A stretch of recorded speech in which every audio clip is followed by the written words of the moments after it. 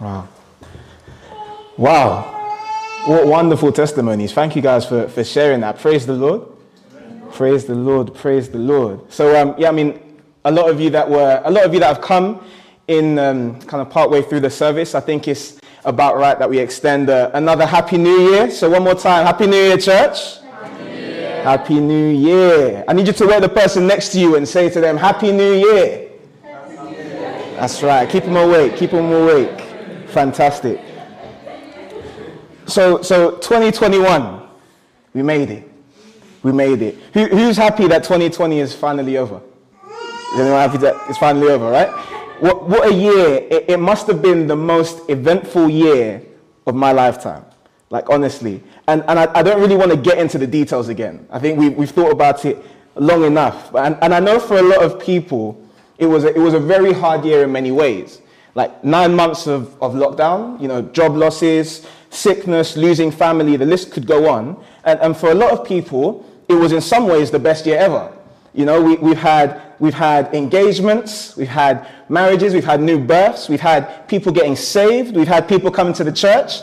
So it was really a year of two tales. And more than anything, what I want us to remember is that when our circumstances change, our relationships change, our homes change, the tears change, our clothes change, and even when we change, there is someone who doesn't change. And if you don't know who I'm talking about, his name begins with a G, so can you help me out, church? I'm talking about God with a G. But I see what you did there. I see what you did there. You bunch of Trinitarians. I see what you did there. So God doesn't change. God doesn't change. He remains faithful. He remains merciful. He remains just. He remains in control. Amen? Amen. And he's in control. Always has been and always will be. So that's why, when you decide to start the year in the house of the Lord, you've made a good decision. You've made a good decision. You're in the right place. And every new year, if you've been in church for any longer than 20 minutes, you'll know that people want to know, what is God going to do this year? What is God doing in 2021? Some people in previous years, they like to get really prophetic about it, deciding what kind of year, declaring what kind of year it's going to be. So, a couple of years ago in 2016, people might have said, 2016, God is doing a new thing. They love to make it rhyme. Do you know what I mean? 2017, blessings like you've never seen. Or 2018, he'll fulfill great dreams. And it's funny, I think if I could go back in hindsight and declare what kind of year 2020 would be, I would have said 2020, time to get the face mask ready. That kind of year. So 2021, what is God doing? And that's really a big question that I want us to be thinking about as we come to the passage we'll read later. Because we've got high expectations. We want the year to be fruitful. We've got our resolutions. We've looked back, we've seen how far we've come. We've heard the testimonies, and now we're looking forward to see how far we can go. And we've been disappointed before. And we're tired of the disappointment. We just want the good Lord to be good to us this year. So we want to know, what is God doing? And I don't know everything that God is doing. Like I said, God is in control. God will do what God will do. God knows what's best. He knows he will do whatever is best for his glory. What he is doing tomorrow, I don't know. But can I tell you what I do know? And I know one thing about what God is doing right now. There's something that God is doing that when the angels in the heavens see it, they jump for joy. But I fear that when I tell you about this thing, you're going to hear it and think, oh, okay. Like, okay, what is God doing? Well, one thing that God is doing is God is doing something in the church. God is building his church. He's calling together many parts from all over the place, and he's putting it together, and he calls it the body of Christ.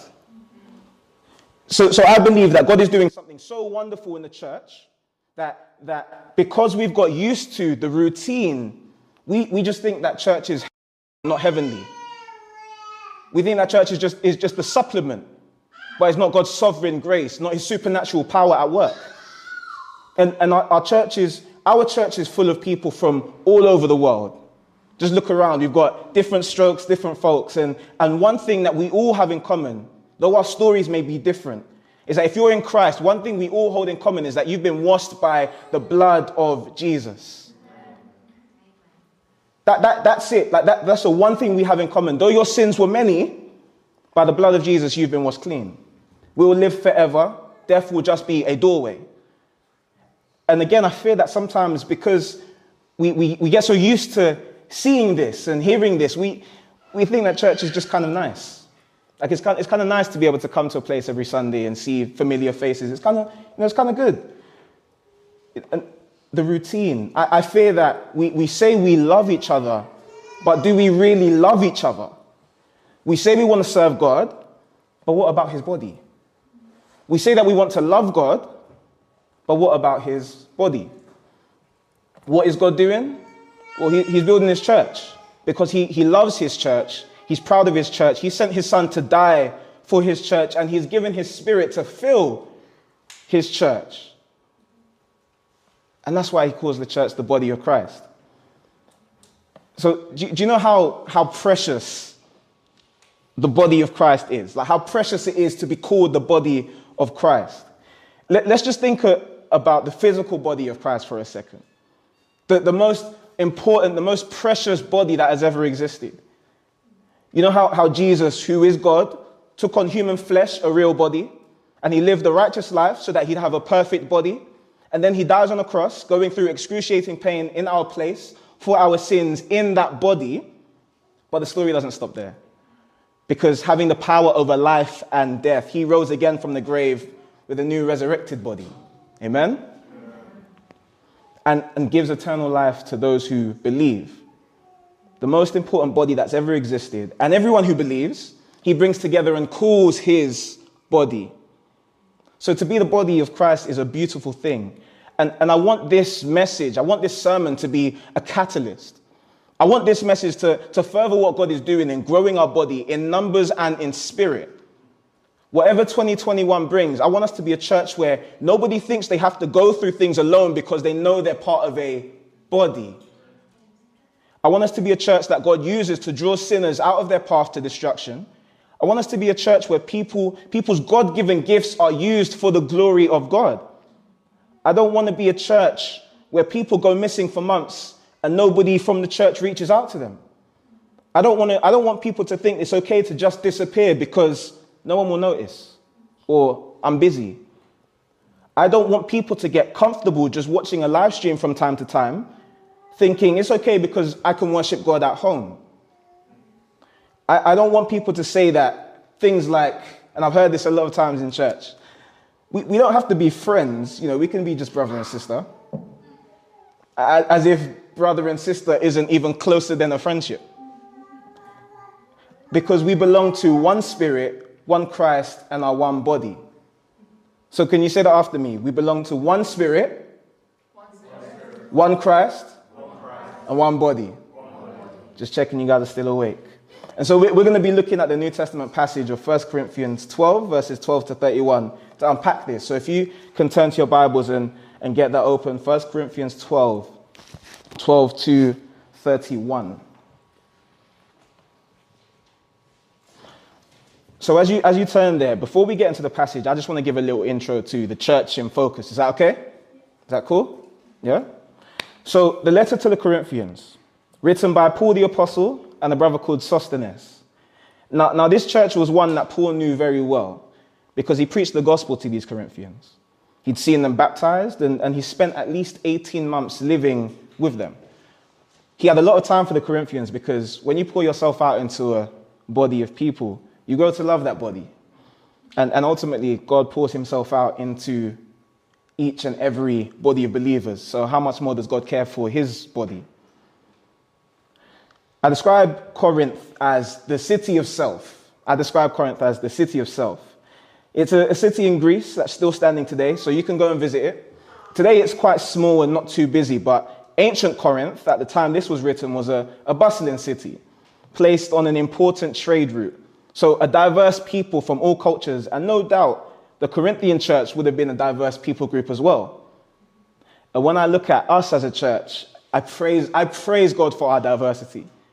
We can say, Grace Baptist Church, that we are a truly multi-ethnic church. And praise God for that. So you can see the diversity when you look around. We praise God for that. But this city wasn't just known. Corinth wasn't just known for trade and diversity. It was known more so for idolatry, violence, corruption, and sexual immorality. I could give a lot of examples. But probably the biggest example of the culture in Corinth was the temple they had set up there of the goddess of love, beauty, and fertility, Aphrodite. Quick history lesson. That temple was served by over 1,000 sacred prostitutes who would have sex in the temple of Aphrodite for money. So you can imagine how well that went down with some of the businessmen that would stop by Corinth on a business trip. And I'm sure that some of them stayed a few extra nights. And that's why there was a saying developed by a Greek philosopher called Strabo. It says, "Not for everyone is the voyage to Corinth." But hear this. In this city known for evil, abuse, and sin, God sent a man called Paul to preach a message about a God-man called Jesus that the average men and women would believe. And by believing, he be filled by his Spirit, creating a body of believers. One Spirit, one Christ, one body. But even in this body, they had their issues. They were experiencing a lot of division in Corinth. And now division isn't good, is it? Like we love diversity, but we hate division. And the church was having divisive issues over everything from which teacher they followed, sexual ethics, how they used their spiritual gifts, food offered to idols, gender roles, doctrine, marriage. You name an issue, the Corinthian church had beef about it.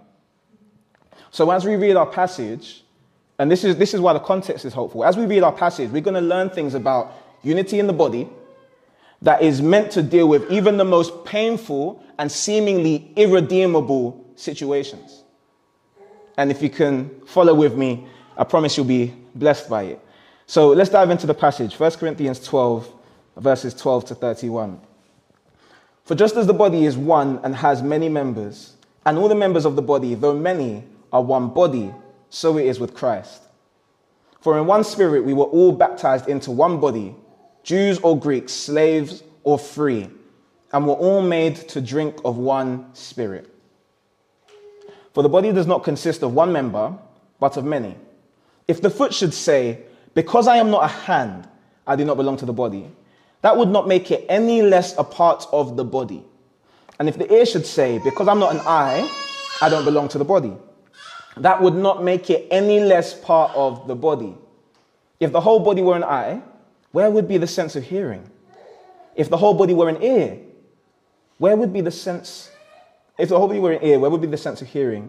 If the whole body were a nose, where would be the sense of smell? But as it is, God arranged the members in the body, each one of them as he chose. If all were a single member, where would the body be? As it is, there are many parts, yet one body. The eye cannot say to the hand, 'I have no need of you,' nor again the head to the feet, 'I have no need of you.'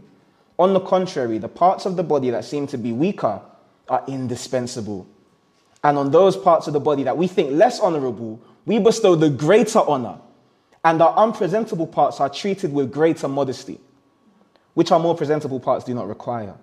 But God has so composed the body, giving greater honor to the part that lacked it, that there may be no division in the body, but that the members may have the same care for one another. If one member suffers, all suffer together. If one member is honored, all rejoice together. Now you are the body of Christ and individually members of it. And God has appointed in the church first apostles, second prophets, third teachers, then miracles, then gifts of healing, helping, administrating, and various kinds of tongues. Are all apostles? Are all prophets? Are all teachers? Do all work miracles? Do all possess gifts of healing? Do all speak with tongues? Do all interpret? But earnestly desire the higher gifts, and I will show you still a more excellent way. Amen. Amen. So today I've got 3 points for you that I want you to follow. And if you have a pen and pad, I'd love you to write them down. There's 3 points. 1, we are many parts but one body. We are many parts but one body. 2, we are many parts but all equal. We are many parts but all equal. And 3, we have many gifts but all for Christ. We have many gifts but all for Christ. Many parts but one body. So again, we read in 1 Corinthians 12:12. Just as the body is one and has many members, all the members of the body, though many, are one body. So it is with Christ. For in one spirit we were all baptized into one body, Jews or Greeks, slaves or free, and all were made to drink of one spirit. That means that though we are many, we are one. It's unity. Oneness. So when I say that we are one body, this is where the angels are jumping, but some people in the body might be sleeping. For so many people, church is a place you go, not the body that God grows. Many parts but one body. Again, like I said before, the idea of the body of Christ is crucial in the New Testament and for us today. When we think about the body of Christ, 3 things should come to mind. One is the physical body of Jesus, the physical body of Christ that I mentioned before, by which we are saved, broken for us, by which we are saved. Secondly, the symbolic body that we symbolize in the Lord's Supper. We read of that in 1 Corinthians 5. The body broken for us and the blood that was shed for us, the bread and the wine of the communion. But thirdly, the gathered body, the local and universal church. All those who have been saved by faith in Jesus Christ are members of the universal body. Amen? But here the focus is on smaller gatherings of Christians in local bodies that we call churches. And so if you've been saved by the Lord Jesus Christ, can I hear you say amen? Amen. So everyone that just said amen, if you've been saved by the Lord Jesus Christ, then you've not just been brought to Christ, but you've been brought to his body. Verse 12 says, baptized into one body, to each other. So meet your members. At one time, we were enemies of God. And by his Spirit, we have become friends of God and members of his body. Because by the Spirit of God, we've been baptized. Verse 13 says, into one body. The Holy Spirit opens our eyes to the gospel, to the good news of Jesus Christ by the power of God for salvation. Amen. And so when you believed that Jesus has washed away your sins and surrendered your will to his will, you were baptized into the body of Christ. And this is the beautiful thing. The same Holy Spirit that opened my eyes, opened your eyes. The same Holy Spirit that opened my eyes, opened your eyes, and opened your eyes, and your eyes. Not a single person in this room or watching on the live stream can love Jesus, be saved from eternal judgment, be made a new person unless you're regenerated by the Holy Spirit.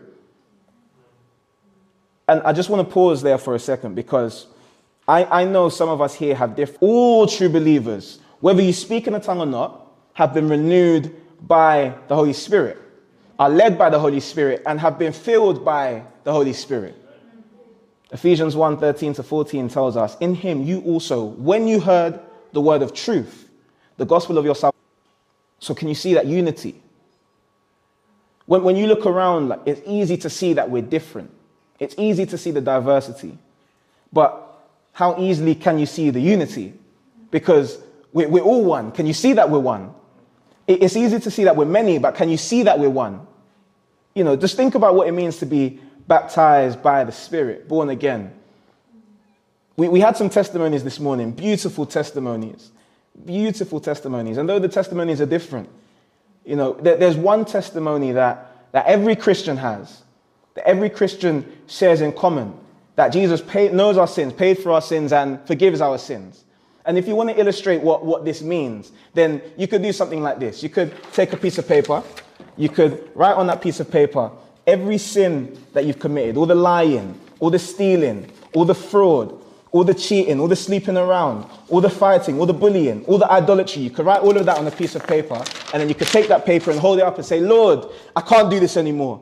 Father, I can't do this anymore. I give you my sin. I want your life, Jesus. I want your life. And Jesus takes that list, and this is what he does. He says, it is finished.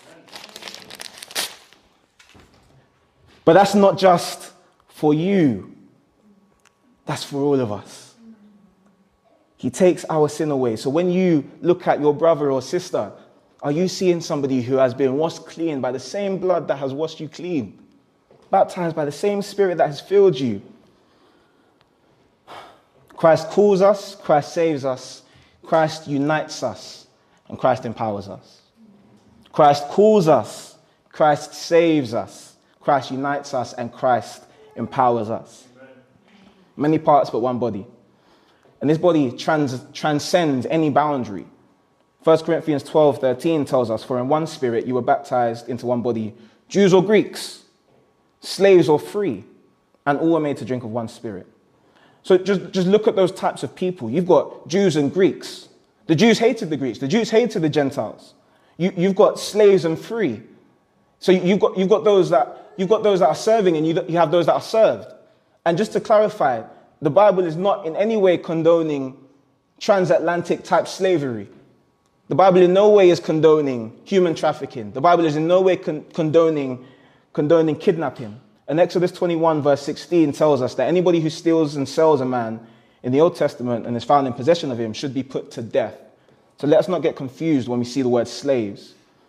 People would often sell themselves into slavery to pay off debt. But even the slaves were meant to be treated with dignity, with love, with respect.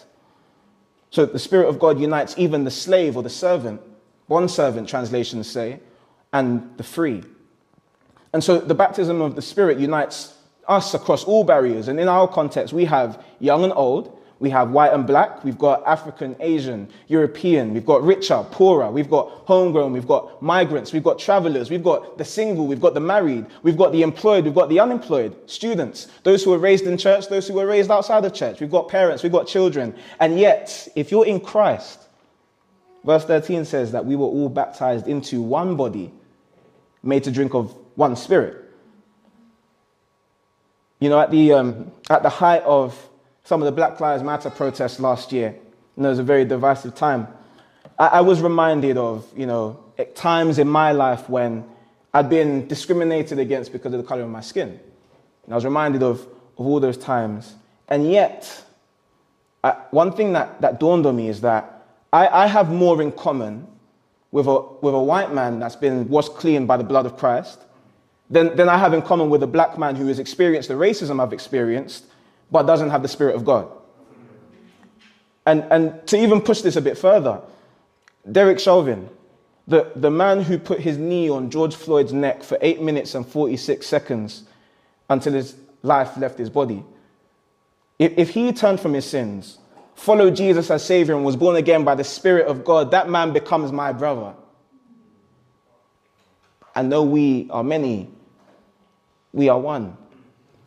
That's how deep the blood of Jesus runs. He's able to forgive and cleanse us all unrighteousness. So when we come to Christ, we've got to see each other that way. We can't be seeing each other through the lens of what that person looks like or their past or my preference, but through the blood and the Spirit of God. And that's not by accident. That didn't just happen. It doesn't just fall into place. 1 Corinthians 12:18 says, as it is, God arranged the members in the body, each one of them as he chose. The body has been created to be diverse, of many united parts.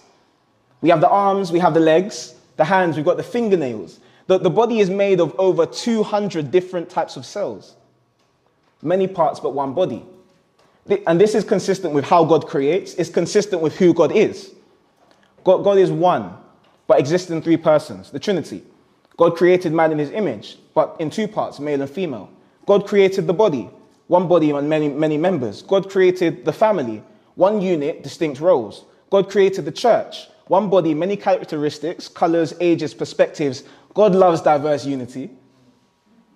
And his son Jesus is the unifier. Many parts, but one body. So just walk with me as I give a couple of applications to this first point. Many parts, but one body. I mean, the first thing I think is quite clear is that you just can't do church by yourself. You just can't do church by yourself. So often people have this idea that church is between me and God. Like, I can worship God in my room. I don't have to sing out loud because it's just me and God. I don't have to share my faith because it's just me and God. But God is saying, I put you in a body. God is saying, I put you in the body. But so many times we say, I. It's like it's the age of the I Christian. God has brought us to love the body, to sing to the body, to worship with the body. If the church is a family, then each time we gather, it's a family reunion. And what father doesn't love to see his children gather around united? You can't do church by yourself. But also, if you love Christ, then you'll love the church. Amen? So your love for the church is determined by your theology about the church. Your love for the church is determined by your theology of the church. So if the church is the body of Christ, is the church the body of Christ? Then your love for the church shows your love for Christ. John 13:35, Jesus tells his disciples, by this all people will know that you are my disciples, if you have love for one another. Oh Lord, help me to love you more. Help me to see more of you. But when was the last time you saw his body? 1 John 5:1, everyone who believes that Jesus is the Christ has been born of God, and everyone who loves the Father loves whoever has been born of him. If you love Christ, you'll love the church. And this one, I'm coming directly to challenge some thoughts. I'm coming directly to challenge. Love for the church is not about who you click with. So often I hear people say things like how I started in the intro. That person's my brother, but they don't have to be my friend. That person's my sister, but she doesn't have to be my friend. And that sounds like pragmatic, right? It sounds like it makes sense. But what we're really saying, if we dig into that, is me and that person don't vibe, so I don't really want to do any more than I have to. I don't really want to go any further than I must. You might be an extrovert, and that person is just a bit too by themselves. You might be an introvert, and that person is just a bit too much energy for me. I can't deal. And you might just find that person kind of awkward. Or you might just be lazy with relationships. And it always has to be somebody else to make the first move. I won't step if they don't step first. And for whatever reason, you just don't click. That's bro, that's sis, but not friend.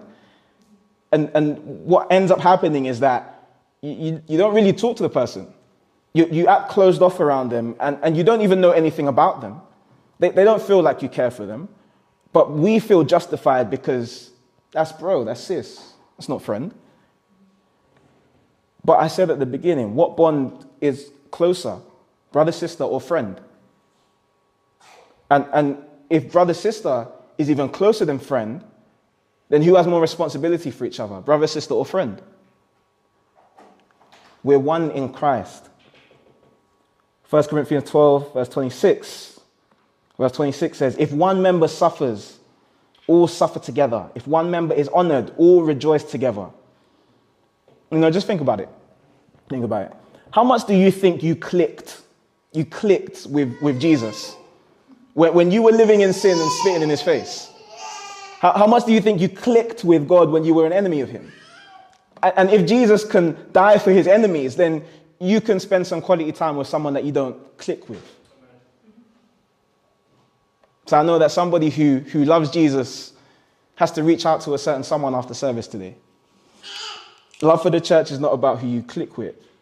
And lastly, before we move to our next point, if this is no appeal to you, love for the body, many parts but one body, then it might be because you have no love for Christ in your heart. Like, it's true. Some people just don't care. This is not appealing. And if you don't love Christ's body, can you say you love Christ? And I just want people to be honest. Because if you don't love Christ, that means that your sins aren't forgiven. It means that your heart is still dead in sin. And if you closed your eyes now and they never opened again, and you were to give up your life, when you wake up, you would see the eternal judgment of God for your sins. But you can be forgiven. You can be saved. You can love the body. You can turn to Jesus. Many parts, but one body. Many parts, but one body. So that was all point number one. That was all point number one. How are we doing, guys? We still awake? We're still alive? So I know that it's quite in depth, and I just can't let us walk into 2021 and not grow as the body of Christ that we're meant to be. Like, I know it's detailed. I know it could be a little bit long, but I just don't want us to ever be in a situation where our arm is bleeding, but the foot doesn't know, and the eye doesn't care. You know, so some people think that what Jesus is asking for is too much transparency. But I'm thinking, hasn't your body seen the rest of your body naked? Like, what level of transparency do we think that Christ is calling us to? The body of Christ is a body. Many parts, but one body. Many parts, but one body. But now for my second point, I want everyone to repeat after me. Many parts, but all equal. Many parts, but all equal. Amen. Many parts, but all equal. 1 Corinthians 12:15, we read, if the foot should say, because I am not a hand, I do not belong to the body, that would not make it any less part of the body. And if the ear should say, because I am not an eye, I do not belong to the body, that would not make it any less part of the body. Then we read later in verses 21 to 24, on the contrary, the parts of the body that seem to be weaker are indispensable. And on those parts of the body that we think less honorable, we bestow the greater honor. And our unpresentable parts are treated with greater modesty, which our more presentable parts do not require. But God has so composed the body, giving greater honor to the part that lacked it. Amen? God has done this on purpose. And why? Well, verse 25 tells us that there may be no division in the body, but that the members may have the same care for one another. The word care here is the same word that is translated in Matthew 6:31, when Jesus says, do not be anxious about what you will eat or drink. It carries the weight of anxiety for one another, deep concern and care for one another. So, I'm not a medic or a doctor. I have no medical experience, but I do know some basic anatomy. One thing I know about the body is that your position or function in the body doesn't make you any more or less part of the body. Right?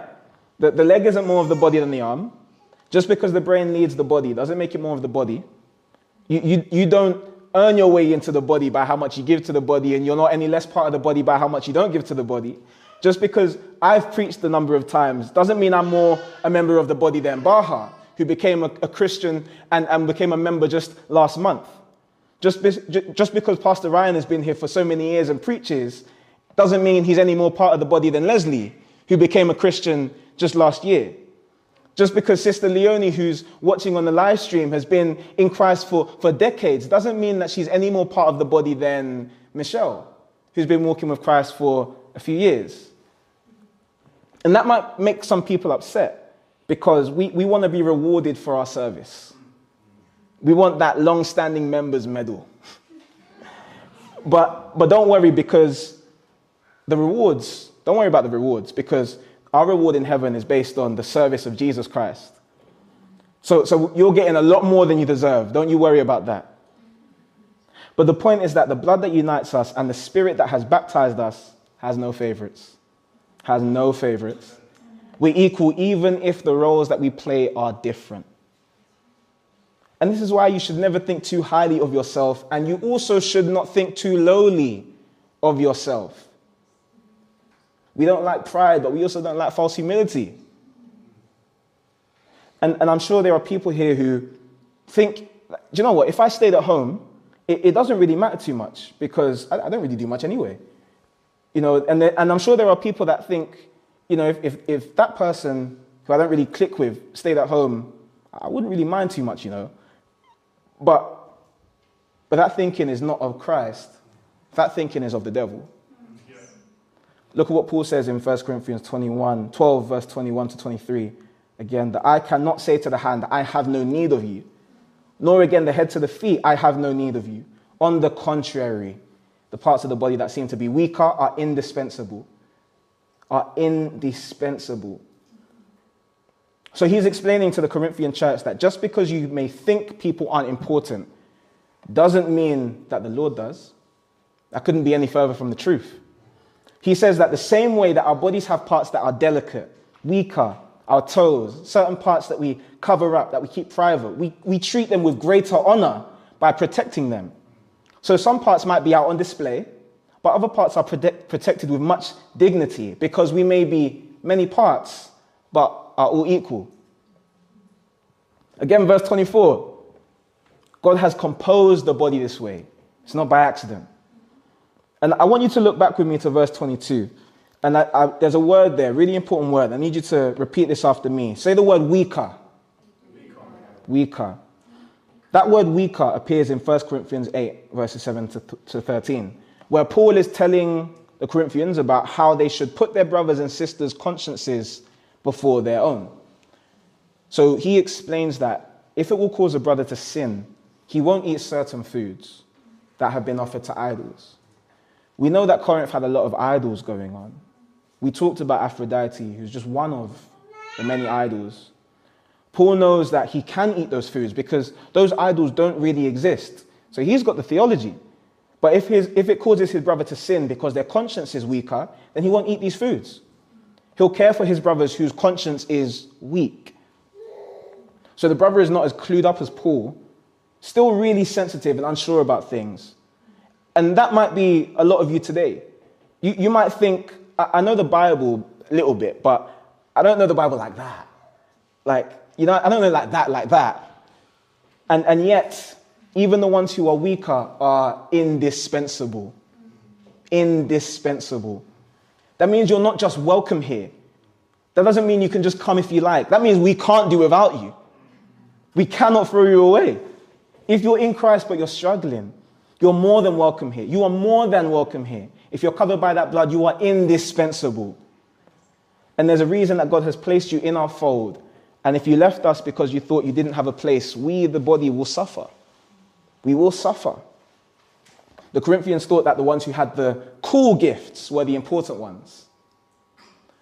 But 1 Corinthians 13 tells us that no matter how gifted you are, if you don't have love, you are nothing. Nothing. We are many, but we are equal. And there's beauty in diverse unity. Just for a second, I want you to just look at your hands. Look at your arms. Go on, look at them, look at them. Don't be scared, it's your hand.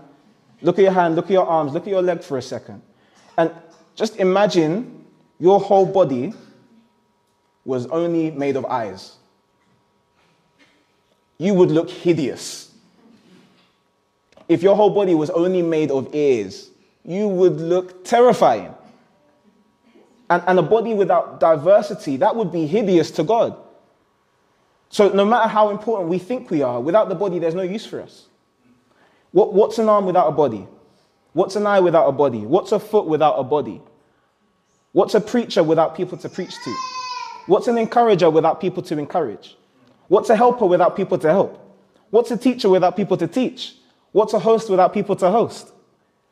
You're only as important as the body you belong to. But we belong to the body of Christ. So together, we're indispensable. But alone, we're of no use. I just want to give another illustration because for me, this is so important to drive us forward as a church in spirit-filled unity this year.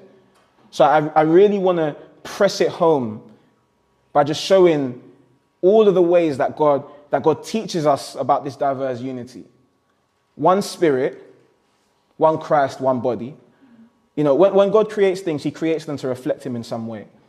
Psalm 19 verse 1 says, "The heavens declare the glory of God, and the sky above proclaims his handiwork." Amen? Amen. Amen. So as people, we've been given a unique privilege to reflect God in unique ways.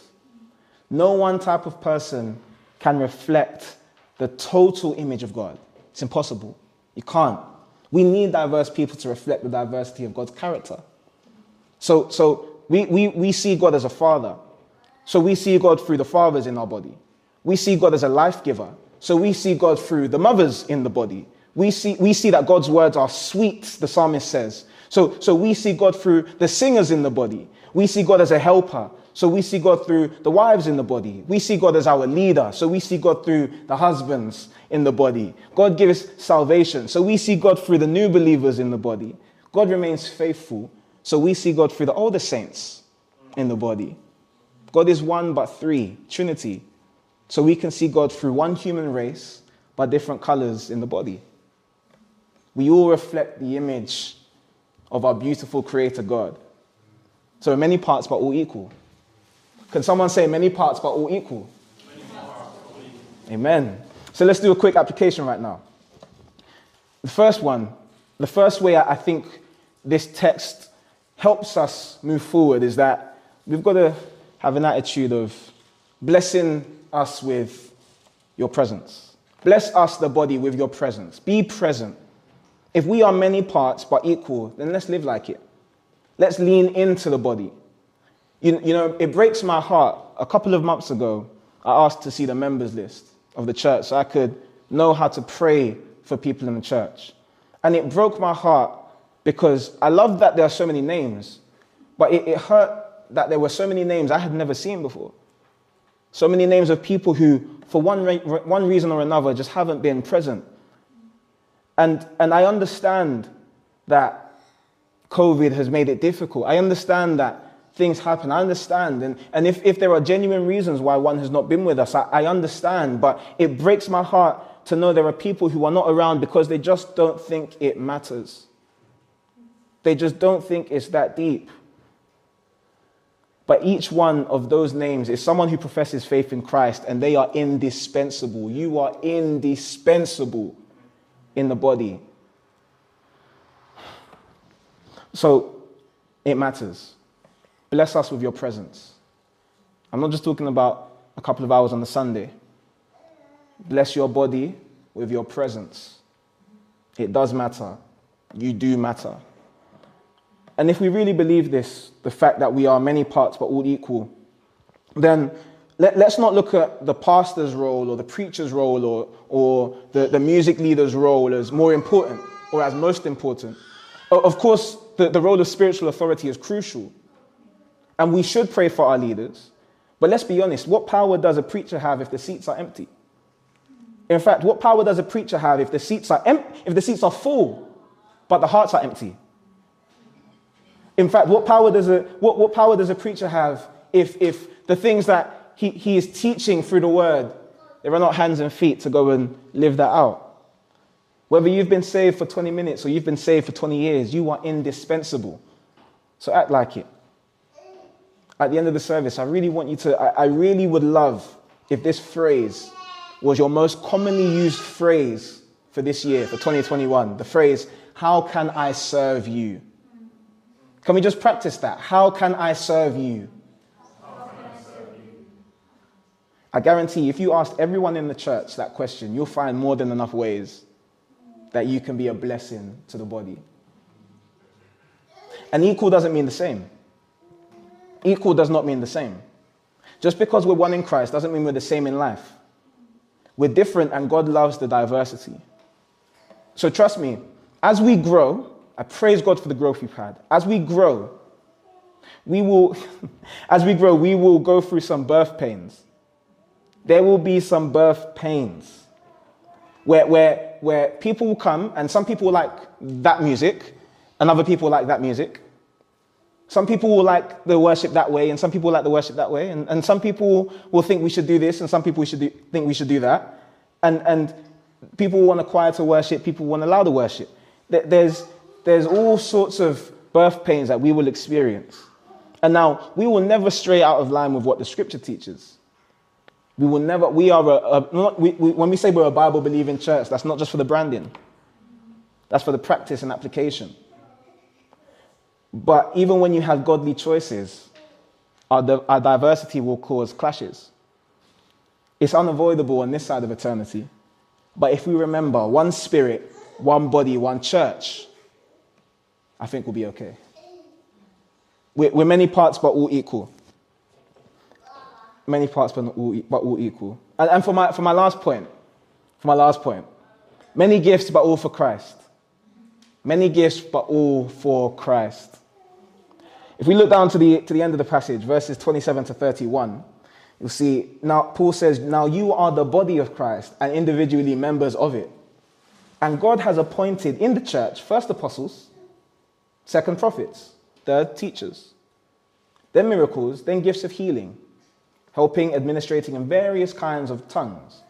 Are all apostles? Are all prophets? Are all teachers? Do all work miracles? Do all possess gifts of healing? Do all speak with tongues? Do all interpret? But earnestly desire the higher gifts, and I will show you still a more excellent way. In the New Testament, we have at least 3 distinct places where spiritual gifts are taught about. The first is in 1 Corinthians chapter 12, particularly verses 8 to 10, introduce that. We also have Romans 12, verses 4 to 6. We also have Ephesians 4, verses 11 to 12. And if you crack open those passages, one thing I hope you'll notice is that each list is different. There's no one list of all the spiritual gifts. There's no exhaustive list of spiritual gifts. So if you look at any of those lists and you can't quite see one that matches your gift, that doesn't mean you're not gifted. That doesn't mean you're not gifted. 1 Corinthians 12, verses 4 to 7 tell us there's a variety of gifts, but the same Spirit. And there are varieties of service, but the same Lord. And there are varieties of activities, but the same God who empowers them all in everyone. And hear this, to each is given the manifestation of the Spirit for the common good. For the common good. So every believer has a spiritual gift that God has given to be used for the common good, for the body. Amen? That means if you're gifted to sing, you sing for the body. If you're gifted to help, you help the body. If you're gifted in hospitality, that's for the body. If you're gifted in cooking, that's for the body. If you're gifted in songwriting, that's for the body. If you're gifted in digital media, technology, piano playing, cajon playing, explaining things, encouraging, faith, evangelizing, relationship building, organization, that is for the body. And it's empowered by the Spirit of God and blesses the people of God. So it's a gift of God, no matter how average it might seem to you. Many gifts, but all for Christ. The gift is for Jesus' glory. So when we look at 1 Corinthians 12, though, there's always an elephant in the room. What about the apostles? What about the prophets? What about the tongues? Huh? What about the tongues? Do those gifts still apply today? And it's funny because usually people come to 1 Corinthians to make the exact same mistake that the Corinthian church was making, where they focus purely on the big gifts as if they're the most important. So whether certain gifts are or are not still given today, isn't the body more than just one gift? But I want to quickly deal with them in this text. So when it comes to certain gifts, I'm open but cautious. Apart from the office of apostle, I don't think that any of the spiritual gifts have definitively ceased for all times. God may grant them, but he may not. Now, not everybody may agree. There's differences in our church. And I actually think that the point of this text is not to have a debate or discussion about what is and what isn't, but rather to come away knowing that we are many gifts, but all for Christ. So I'll quickly talk through them. We have the apostles. Apostle means sent one. And these were people who Jesus gave his authority to.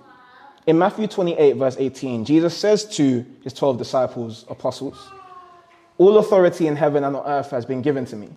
Go therefore and make disciples of all nations. Judas, who had killed himself by that time, was replaced by Matthias as an apostle in Acts chapter 1. Paul and other leading men were apostles sent out with authority of Christ to proclaim the message of the gospel. They had the authority to write words that we now recognize as God's words. They would perform amazing miracles. For example, in Acts chapter 19, verses 11 to 12, we read that God was doing extraordinary miracles by the hands of Paul, so that even the handkerchiefs or aprons that had touched his skin were carried away to the sick, and their diseases left them, and the evil spirits came out of them. Wow. But the apostles were not replaced when they died, and nobody else was given that divine authority again. We do not have apostles today, even if people give themselves that title. The apostolic age has ceased, a gift to the church. Prophecy, prophets, people gifted by God to speak messages directly from the Lord himself. Prophets sometimes speak of events to come. A lot of the time they speak of messages of repentance to turn back to God's revealed word. And this one is very dangerous because a lot of people today are quick to say, thus says the Lord. A lot of people are quick to say, God is saying. And I don't want to claim to be like God's press manager, telling you everything that he is or isn't saying and calling everybody a false prophet. But I do want you to take those words, God said, very seriously. Very seriously. If you're a prophet, this is the criteria. Deuteronomy 13:1 tells us you must be in submission to the will of God. You must be in submission to the will of God. If a prophet or dreamer of dreams arises you, from Deuteronomy 13 verse 1, if a prophet or dreamer of dreams arises among you and gives you a sign or a wonder, and the sign or wonder that he tells you comes to pass, and if he says, let us go after other gods, which you have not known. So the prophecy has come true. The dream has come true. And they say, let us go to other gods, which you have not known, and let us serve them. God says, you shall not listen to the words of that prophet or that dreamer of dreams. For the Lord your God is testing you to know whether you love the Lord your God with all your heart and with all your soul. A prophet must be in submission to the will of God. Prophecy must be in submission to the will of God. But also their prophecies must be true. Deuteronomy 18 verses 21 to 22 tell us, if you say in your heart, how may we know the word that the Lord has not spoken?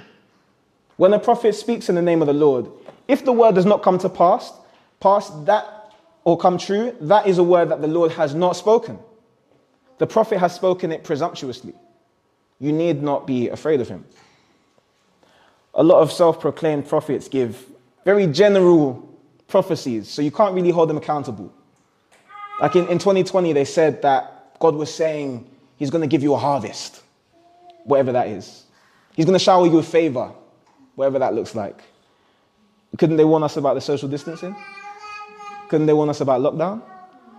2,000 years ago, a false prophet in our midst should have been bound up, dragged outside of the city, and stoned to death for blaspheming the name of the Lord. Deuteronomy 18 verse 20 says, the prophet who presumes to speak a word in my name that I have not spoken, that I have not commanded him to speak, or who speaks in the name of other gods, that same prophet shall die. I'm not saying that we should do that, but I am saying that prophecy can do a lot of harm if not understood, if not taken seriously. But prophecy can also do much good.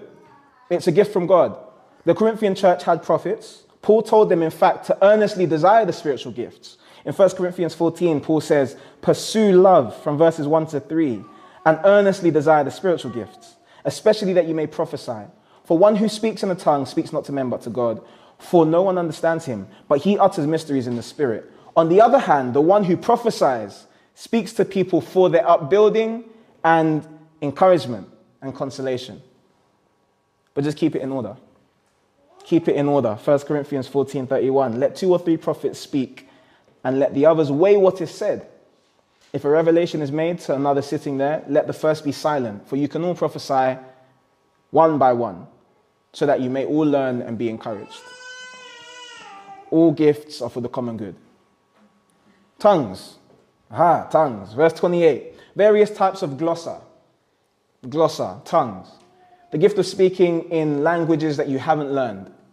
So we see this firstly in Acts 2, at a prayer meeting. Next, Acts chapter 2, when the Holy Spirit filled the believers. In the scriptures, God often moves in the prayer meetings, by the way. So prayer meeting is a good place to be. They begin to speak in other tongues as the Spirit gave them utterance. Now we're not a Pentecostal church. That means we wouldn't say there's an expectation for all people to speak in tongues, and we don't say that you have to. 1 Corinthians 12 verse 29 says, do all speak with tongues?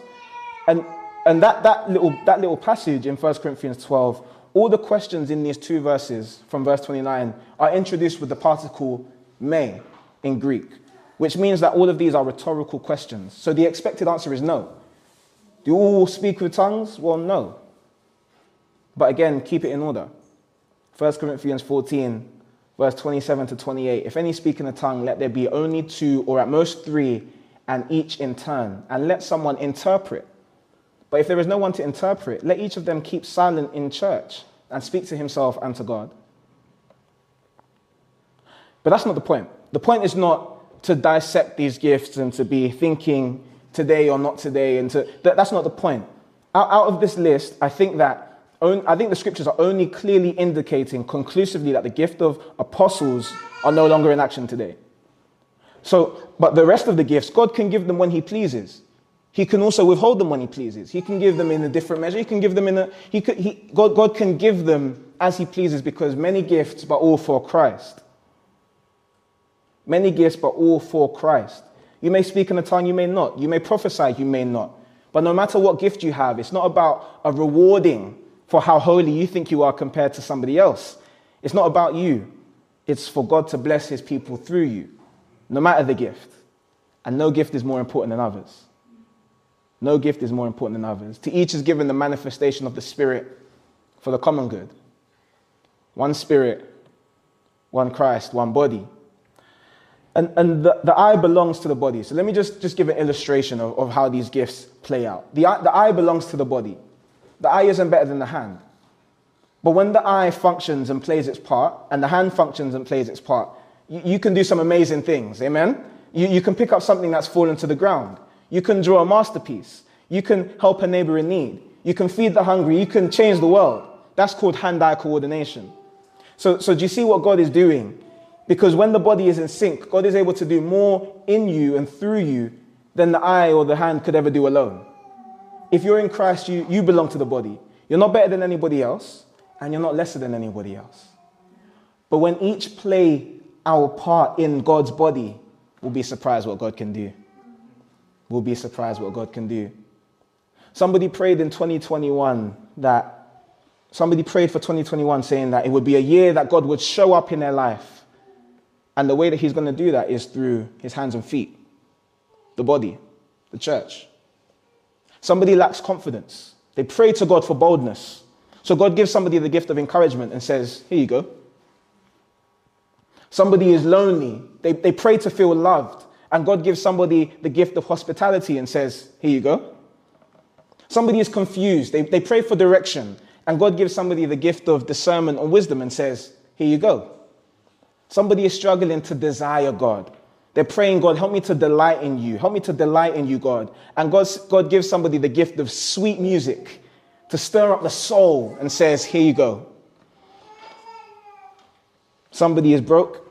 They have no money, struggling to pay the bills. And God gives somebody else a pay rise and says, here you go. God blesses his body through the body. Many gifts, but all for Christ. So when two believers serve the body, it's a beautiful thing. It's a beautiful thing. And again, I just want to end this point with some more applications. Find your gift. Find your gift. I know a lot of people might be thinking, how do I find my gift? Let your love lead you. Let your love lead you, and you will find your gifts. Some people may not know what their gifts are. Some people may know what their gifts are. And I guarantee if you start with a heart for service, you will find it. Again, if you ask that question, how can I serve you, enough times, you'll find enough opportunities and you'll find your gift. But again, we have to put Christ above our convenience. We have to put Christ above our convenience. The body is not about you. It's about Christ. Which means our gifts are to serve him, not to serve or protect our egos. And also, I think it's important to say, right? I think it's important to say, a common problem for Christians is the temptation to get so caught up in our spiritual gift that we only seek to serve God in the areas that we feel we've been gifted or are convenient for us. But that's not how spiritual gifts work. God calls us to obediently serve him in sacrifice in all things. So you might not think you're good at something, but so often you're the only one to fill that role. And in that case, you might say, no, I can't do it. There's someone better than me to serve. But a lot of the time, if we're being honest with ourselves, what we're really saying is that I don't want my flaws to be on display. I don't want my flaws to be on show. I'd rather play the background so somebody else can do it. And we put ourselves first. If you don't feel ready for something, then get ready. If you don't feel ready for something, then get ready. But don't sit on the sidelines. The body needs all of its members functioning properly to grow. I know there are a lot of people in our church who are gifted, but are crippled by low confidence, low self-confidence. And guys, let us this year be a church that is known for encouragement. Let us be known for support, for building one another up. Let us look for ways to encourage others, because I feel that so many of us are holding back our gifts and therefore holding back the work that the Lord can do through us. But we've got to step out of that fear, trusting that our gifts are not for us but for the body, for Christ, and trusting him to empower us for service. Many gifts, but all for Christ. And now I'm coming to a close. I promise. But to recap, I just want you guys to repeat after me. Many parts but one body. Many parts but all equal. And many gifts but all for Christ. Remember that. Remember, one Spirit, one Christ, one body. Let 2021 be a year for us as a church where we let God work through us, by us, working for each other. Church is no longer just a Sunday supplement, but a living, breathing body that grows and loves and serves the way God intended. God makes us many. The blood of Jesus makes us one. One Spirit, one Christ, one body.